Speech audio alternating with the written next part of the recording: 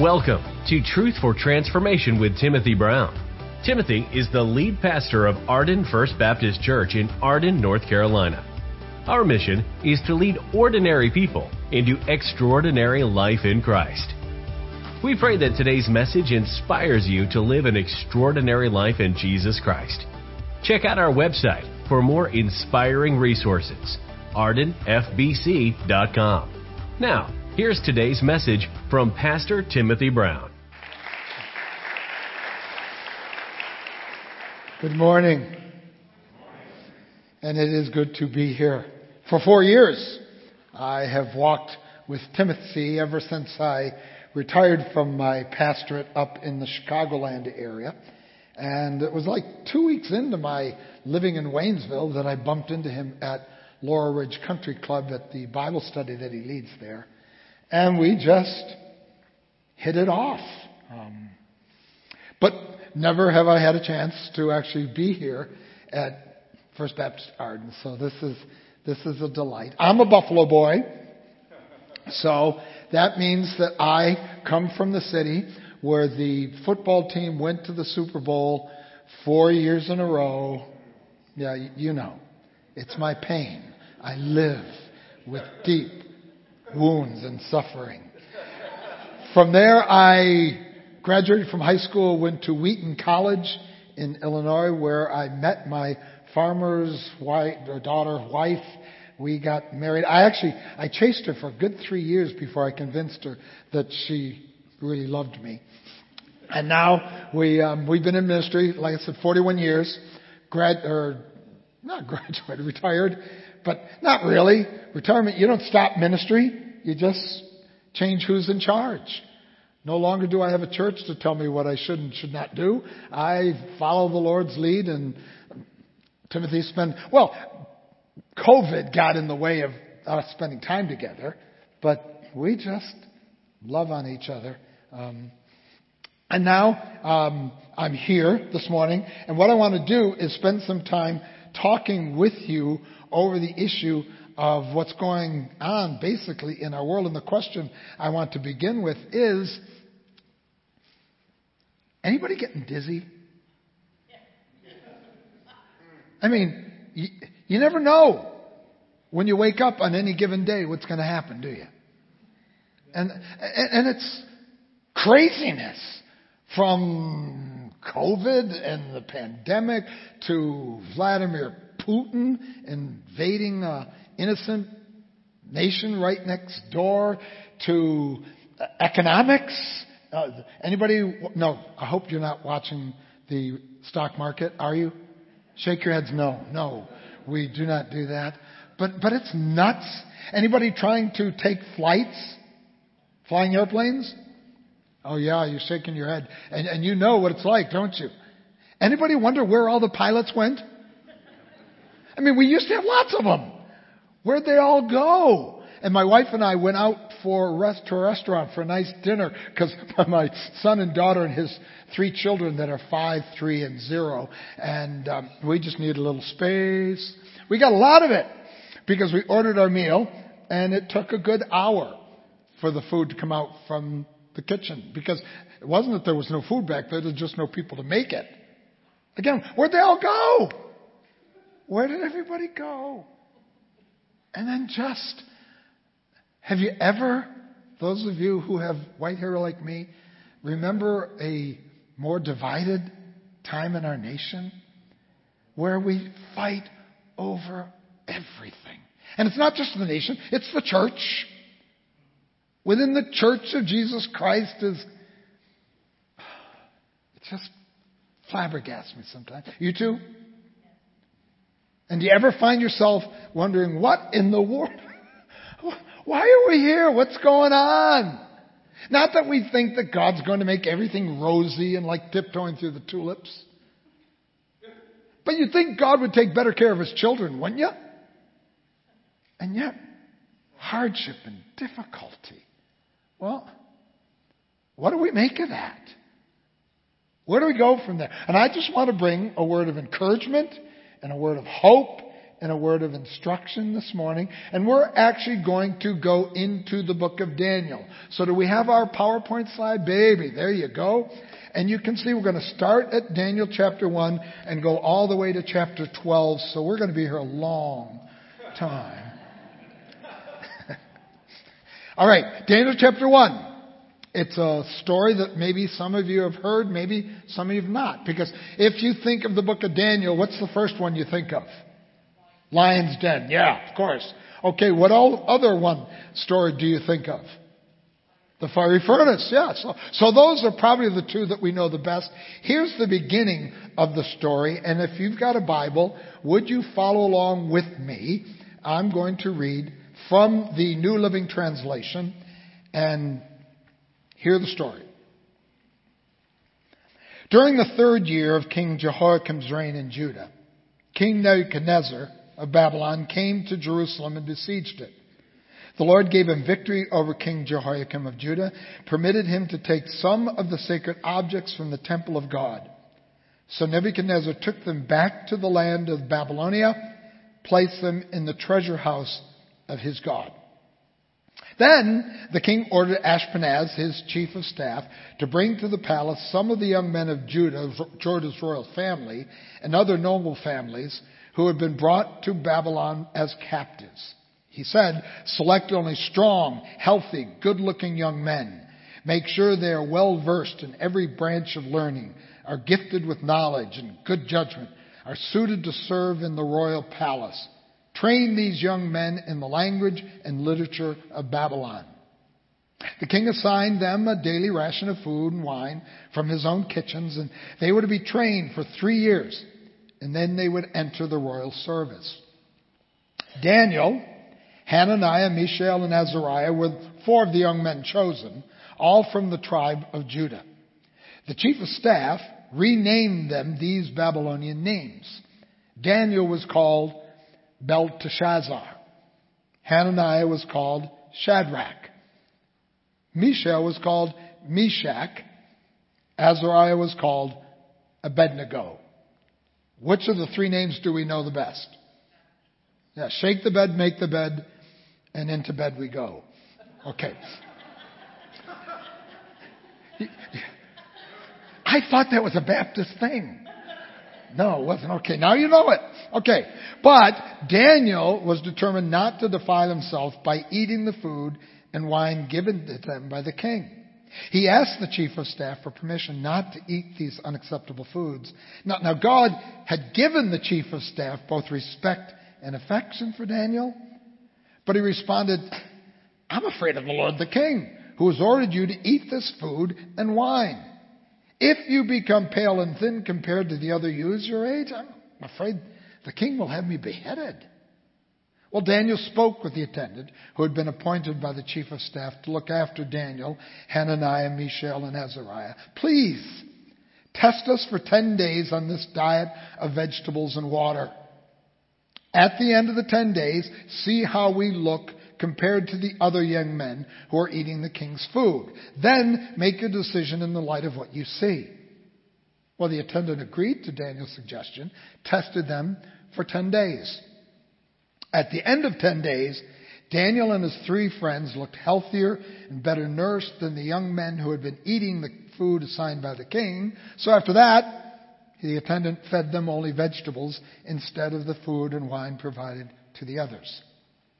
God gave these 4 young men an unusual aptitude for understanding every aspect of literature and wisdom. God gave Daniel the special ability to interpret meanings of visions and dreams.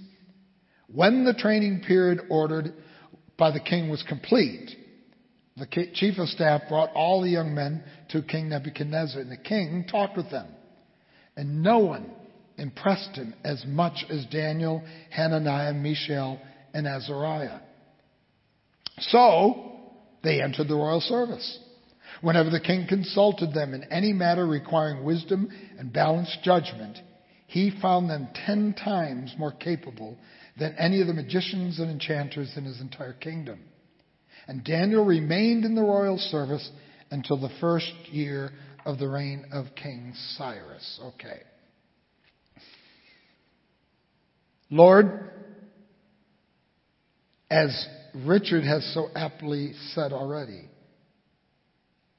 what we are about this morning isn't just so much singing songs, being with friends. Those are precious. Of even hearing a preacher. Lord, we want to be with you. And we want your Spirit to speak not just to our minds, but to our hearts. So that's what we ask. Take these feeble words of this your servant, empower them on high, and use them to change us, that we might go out more like Jesus than when we came in. And it's in His name we pray. Amen. All right, so history, this event, these events here, are taking place somewhere around 605 BC. Babylon has become the dominant world power in that region. And in 605, Jerusalem falls, the captives are taken, and so we find that Jerusalem is basically nothing, and the captives are in Babylon. Notice verses 1 and 2. During the third year, King Jehoiakim's reign in Judah, King Nebuchadnezzar of Babylon came to Jerusalem, besieged it. Lord gave him victory over King Jehoiakim of Judah, permitted him to take some of the sacred objects from the temple of God. So Nebuchadnezzar took them back to the land of Babylonia and placed them in the treasure house of his God. Now, Jeremiah, you're familiar with that prophet's name. He lived exactly at this time as well. And in his book, he tells us that Nebuchadnezzar not only slaughtered about 1 million people in his conquering of Jerusalem, but then did take many of the sacred objects with him back to Babylonia, as well as about 3,000 captives. He then, did you notice what he did with the sacred objects from the temple? What does it say in the scripture? It says he placed them in the treasure house of his God. Why would he do that? Why didn't he just stick them in a warehouse somewhere? Or put them in his basement? Although it would have been pretty crowded for his pool table. I don't know. Why in the treasure house of his God? Well, think with me. He was well aware that these people from Judah worshiped this God, Elohim or Jehovah or Yahweh or whatever you want to call him. And he was bound and determined to teach these 3,000 exiles. Folks, I don't care what you call or who you call your God. He's nothing. He's defeated. Don't get any hope that he's going to come to your rescue. Just settle down and be good Babylonians. Nebuchadnezzar was trying to change these people from the inside out. And imagine the confusion. Here these people of Israel, when they were taught about Jehovah, what did they understand Jehovah to be? How many gods were there in the world? Which one? Jehovah. He was the only God. But now Jehovah, his sacred objects are in the temple of Bel, Nebuchadnezzar's God, and it doesn't seem like he can do anything about it. If that were you, would that have discouraged you a bit? Frustrated? You're like, what's going on here? Yeah, Nebuchadnezzar knows what he's doing. And he wanted them to be hopeless. He was realigning their allegiance as exiles. And notice, he took them from their homeland. He took them from their heritage. He took them from their history, dragged them to a new location, hoping they'd give up on what's important. But he did more than that. He calls this guy Ashpenaz, and he says, here's what I want you to do. Look at verse 4. Select only strong, healthy, good-looking young men. Make sure they're well-versed in every branch of learning, gifted with knowledge, good judgment, and are suited to serve in the royal palace. Now, keep in mind, this is a male-dominated culture back in the 7th century BC. Sorry, it's not to be offense to women here, but that's just the way things were. And Nebuchadnezzar wanted those who could have the maximum influence in that culture. And it would be the young men. And he wanted really good ones. And he was going to bring them in and train them. Notice it says, and train them in the language and literature of Babylon. Why? What's going on here? What's he trying to do? He's trying to get them to change the way they think. In fact, today, if a nation were to capture some of our people, and they would put people through this kind of treatment, what would we call that? Brainwashing. That's precisely what Nebuchadnezzar is doing. He wants these guys to think and act like Babylonians. He wants them to think they're from Babylon. And that's not the only thing he did. Did you happen to notice? Here's a quiz for you. What is the meaning in Hebrew? Well, you don't have to say it in Hebrew. Say it in English.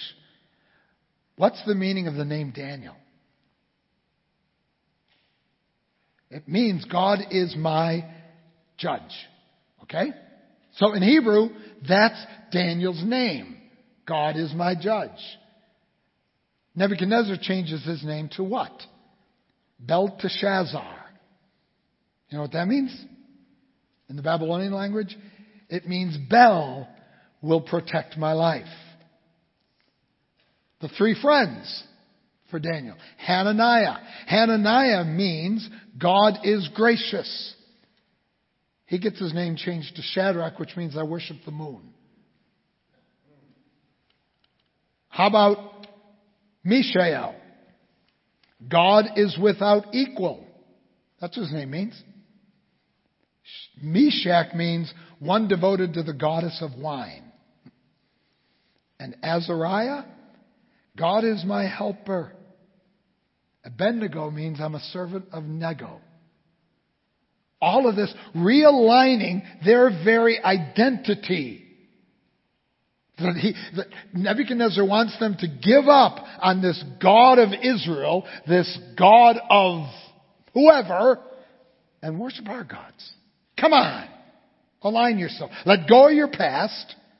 That outdated way of thinking and living. That old faith system, which obviously is not valid anymore because we conquered you. It's time to come of age. Time to embrace a new reality. Time to change. Does that sound familiar at all? Has much changed in 2,700 years in terms of way our culture works? I mean, all the craziness that's going on in our world today. The whole purpose is to take us away from the things that hold us strong and give us hope and security, to move us into a realm where not only is our thinking changed, but our very identity is changed. Who's that impacting mostly today, people? Tell me. College students? Yes? Because they get yanked from home, so they're away from all the things that kept them secure, that give them identity. They get taught in classes things that, wait a minute, well, that's not what I was taught when I grew up. And even their identities. So many young people, they not only do they not know who they are, they don't know what they are. Does that grieve anybody here? And you think, oh my goodness. And unfortunately, way too many of our Christian young people are just saying, well, if I can't beat them, I might as well join them. That's what Nebuchadnezzar is doing here. But is that the only way we can respond? Is the only way through this to surrender? Well, it brings us back to the question, what in the world is God doing here in Daniel chapter 1? Was there any method to the madness of the craziness of these guys being in exile? And the answer is, of course, we're in church and I'm a preacher and we're reading the Bible, so the answer is yes. And basically, because I'm a preacher, I'm going to give you 3 of them. So follow along with me. In our exile moments, the first thing God wants to give us opportunity to do is to take a stand. Take a stand. Now, mind you, Daniel and the boys, they didn't have much choice in some of the things that happened to them in Babylon. They didn't have a choice about the relocation. They were in chains and off they went with everybody else. They didn't have any choice regarding their education because there were not home schools or charter schools back in those days. They didn't have any choice in terms of their names. And as you go through the book of Daniel, you find it kind of transitions over to those names.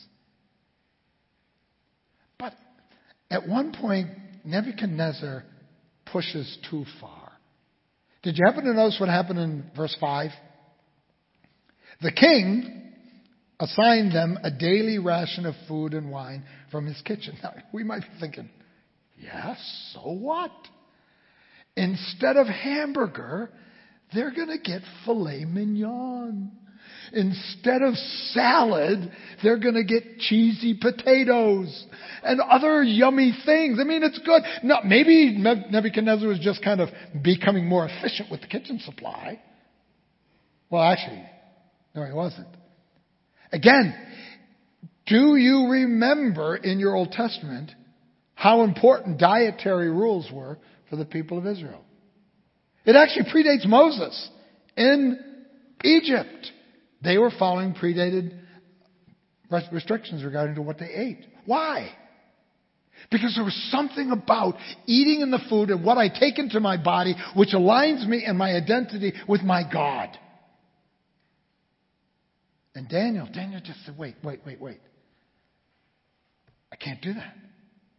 I can't just throw it aside. Nebuchadnezzar wants me to change, but I cannot change that much. So you go to verse 8, and it says, so Daniel was determined not to defile himself by eating the food and wine given him by the king. New Testament example. Acts chapter 10. Peter is in Joppa. He's up on the roof of the house where he's staying. They're making dinner. And I can tell you it was not pork chops. And Daniel's getting really hungry. And he goes into a trance and he sees a vision. Anybody remember what happened in that particular vision? What comes down out of heaven? A sheet of some sort. And what's in said sheet? Animals. What kind of animals? Unclean. And he hears a voice and says, what? Kill and eat, Daniel. Or Peter, go ahead. Did Peter jump up and say, cool. I've always wondered what snake tasted like. I want a good pork chop. Is that how Daniel or Peter reacted? No. He was horrified. He said, God, whoa. None of this has ever passed my mouth. I don't want anything that will somehow negatively impact my relationship with you. And he won't do it. Well, that's kind of what's going on here. Daniel decides, I can't. I just can't. And a quick footnote here, if I may. This kind of decision wasn't made on a spur of a moment. It wasn't like he was just getting so angry at all these changes and he finally reached his limit. This came out of years of his nurturing his relationship with his God. And he knew the things that strengthened and guided and helped. And this was going to go a step too far. Daniel made this decision based on his history, his years. Folks, let me teach you a principle, and if you're a note taker, write this one down. The crisis comes in order to show what's inside the believer. The reason we get under pressure is so that when we get squeezed, who we really are will come out. Not because God doesn't know, but we need to know. Is this really who we are? We are under pressure in this 21st century. But what does it show about us? Are we liking what we see? Is it good stuff? Well, Daniel did years of nurturing. And he just got to the point and said no. Now, he didn't go on a hunger strike. He didn't threaten. He goes to Ashpenaz and says, just do a test, okay? 10 days. 10 days. And Ashpenaz says, okay. He took a stand. Because that's who he was. But there's a second thing that God does for us in the midst of the exile moments. And He gives us the opportunity to see Him work. Now, what do I mean by that? Okay. Maybe you missed one of the repeated phrases in this passage. But don't worry about that. I did too when I first was working through the material. Go back to verse 1, or verse 2 of chapter 1. And please notice, who gives Nebuchadnezzar victory? Yeah. See it? The Lord gave Nebuchadnezzar victory. Go to verse 9. Now it was God who had given the chief of staff respect and affection for Daniel. Drop down to verse 17.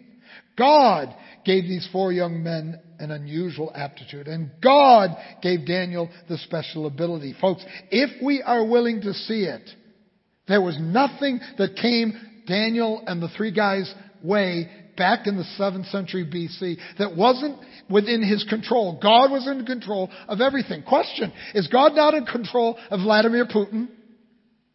Of course He is. Is God not in control of COVID? I mean, think of it, it's crazy. What are the new variants called? BA4, BA5. Anybody feel like you're playing bingo? And just be careful. And if you take some of the medication, you might have repercussions or reoccurrences. And Is God still in control? Absolutely He is. If we will see it, we will see that Nebuchadnezzar did not win his victory because of his military skill, did not win victory because of the size of his army, did not win his victory because of better weapons. He simply did what God said He was going to do for the last, I don't know how many dozens and dozens of years. He's coming, He's coming, He's coming. And He did it. Also, it was God who inclined the chief of staff. Now, I'm sure Daniel's had a very pleasant, wise, gracious personality. But what did the Babylonian chief of staff give a rip about that? But somehow he connected with him. But you want to know what I think is perhaps the greatest miracle in the Old Testament? In the New Living Translation version that I've been working for, in verse 15 it says, Daniel and his friends looked healthier and better nourished. That is a valid translation of the ancient language in this text. However, I think the New King James Version is actually better. The New King James Version says, their features looked better and fatter in flesh. Technically, that's what the words mean. Now, why do I bring this up? Well, let me ask a question. Any of you here ever go on a vegetarian diet where all you eat is vegetables and water? Anybody here do the vegetable thing? Okay, yeah. Whoa, lots of people. Question. When you were on that diet, did you get fatter? Why? Because you don't get fat eating vegetables. I'm going to beef up on celery and lettuce and a few carrots thrown in besides. You're never going to get fat eating that kind of stuff. And yet the text says they got fatter. Isn't that the most amazing miracle? I mean, it's right there. We think parting the Red Sea was cool. No. Eating carrots and getting fat. And then after 3 years, God gives them unusual aptitude, special ability. Now maybe they studied more, you think? Maybe they had a higher IQ, maybe. But think what Nebuchadnezzar said about them. How much better were they? It says they were 10 times more capable than everybody else. Were they 10 times smarter? 10 times more disciplined? See, God's fingerprints are all over this story if we will see them. And the same can be said in our generation today. God is at work. Yes, there's craziness everywhere. Yes, there's stuff that makes our stomachs churn. Yes, there's things that get to our minds in the night and we just can't go back to sleep. But rather than worry about what's going to happen here or what's going to go there, why don't you start saying, God, help me see what you're doing. Help me see your fingerprints all over. Because they're there. If we will just look. And I know that some of us think that, well, but my God gave Daniel and his friends some really cool gifts. I mean, the ability to interpret visions and dreams, that's really cool. Okay. Does that mean we don't have cool gifts? Let me pick on some. How about the gift of music? I don't mean to embarrass you, but how old are you? 13. 13. Have you ever heard a young woman like that rock a song like she did? And where'd your friend go? Where is she? Probably serving somewhere again. I mean, folks, Richard, he's old. But these young ladies? I'll tell you, if you had asked me to lead worship, you would all be in pain. You'd be crying out to the Lord, how long? How long, Lord? But music, thank God for people who know how to do it and love to do it. It blesses all the rest of us. How about teachers? You know a good teacher when you hear one, don't you? Because you know the teachers who make you kind of fall asleep as opposed to the teachers that make you pay attention. They're a gift. It's a gift. How about administration? I am not administratively oriented. It just doesn't, it's not how I function. And I love people who can come in and organize things and say, okay, this is where we got to start, and this is our objective, and this is where we're going. And I go, oh, bless you. Bless you. Thank you for that. People who like to work with children. How do the rest of you feel about that? Does that make you a little nauseous? Trying to be with small fry children? And yet the people who do it, it's like, oh, God bless them. But then there are others who, little kids, give them the heebie-jeebies, but they love working with teenagers. Talk about from the frying pan into the fire. Working with teenagers, and yet they love doing it and going on retreats and staying up all night. Right up there in the booth. I mean, we would call them the tech team. What does Best Buy call you guys? Geeks. Don't you love it? At least Apple calls them geniuses. Come on, show some respect.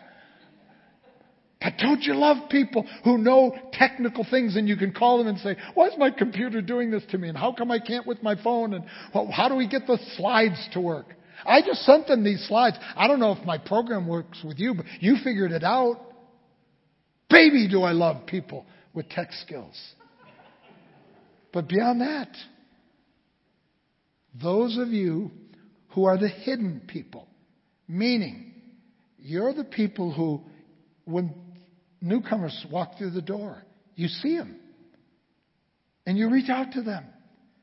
And you welcome them. And then you figure out where they could connect. And you find people in the church that have similar background or work in similar places or live near them. And you just have this ability, building the family of God, of reaching a world with kindness.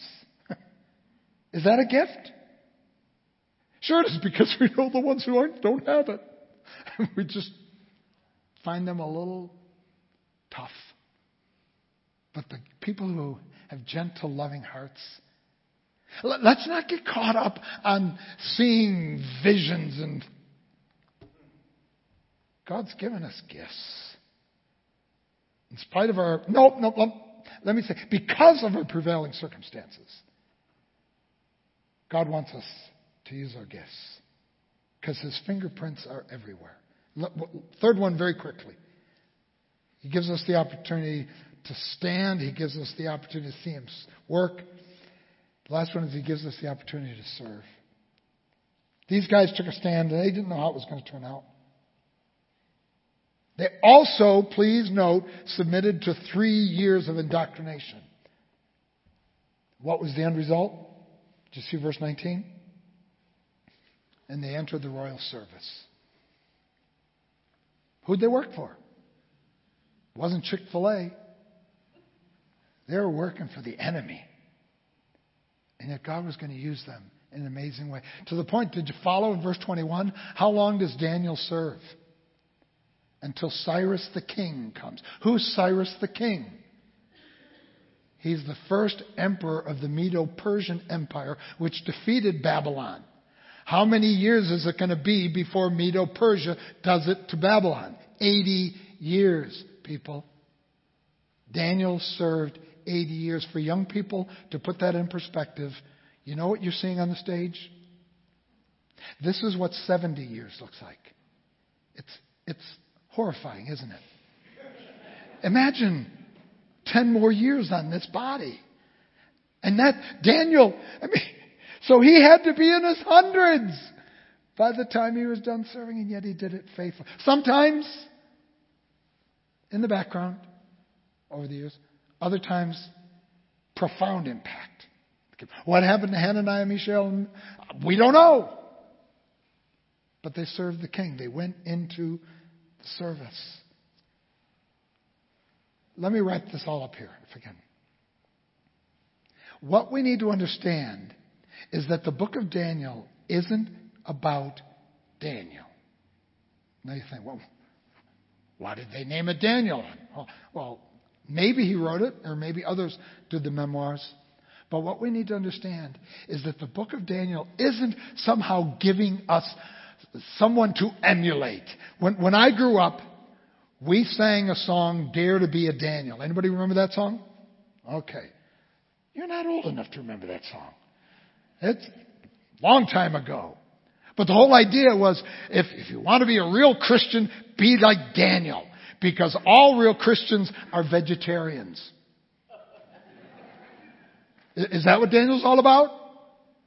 No. All real Christians pray 3 times a day with a window facing Jerusalem. Does anybody here even know which way is Jerusalem? But we do it 3 times a day. And so there are things that we do. Daniel is not about Daniel. Daniel is about Daniel's God. Jehovah, Yahweh, the Lord of the universe, so that we can see Him at work in our world and in our lives. And all through these stories, it's God that's at work. So that then He can work through us. Will we do that? Will we take a stand? And a word of caution here. There are all sorts of people, whether they be working for Fox News or CNN, that want us to take a stand on their issues. Is that what's most important? Or is what God wants to do in our lives and what will keep us close to Him most important? Well, take a stand for your walk with the King of the universe. But as you do, look for God's fingerprints. They're there. Like I said, when you wake up in the night, God, help me see You. Help me see You. I want to know You. Because life isn't worth living without You. And then, how does God want you to serve? You started at age 13. Bless you. You might make it another 80 years. I would be frightful if I make it another 80 years.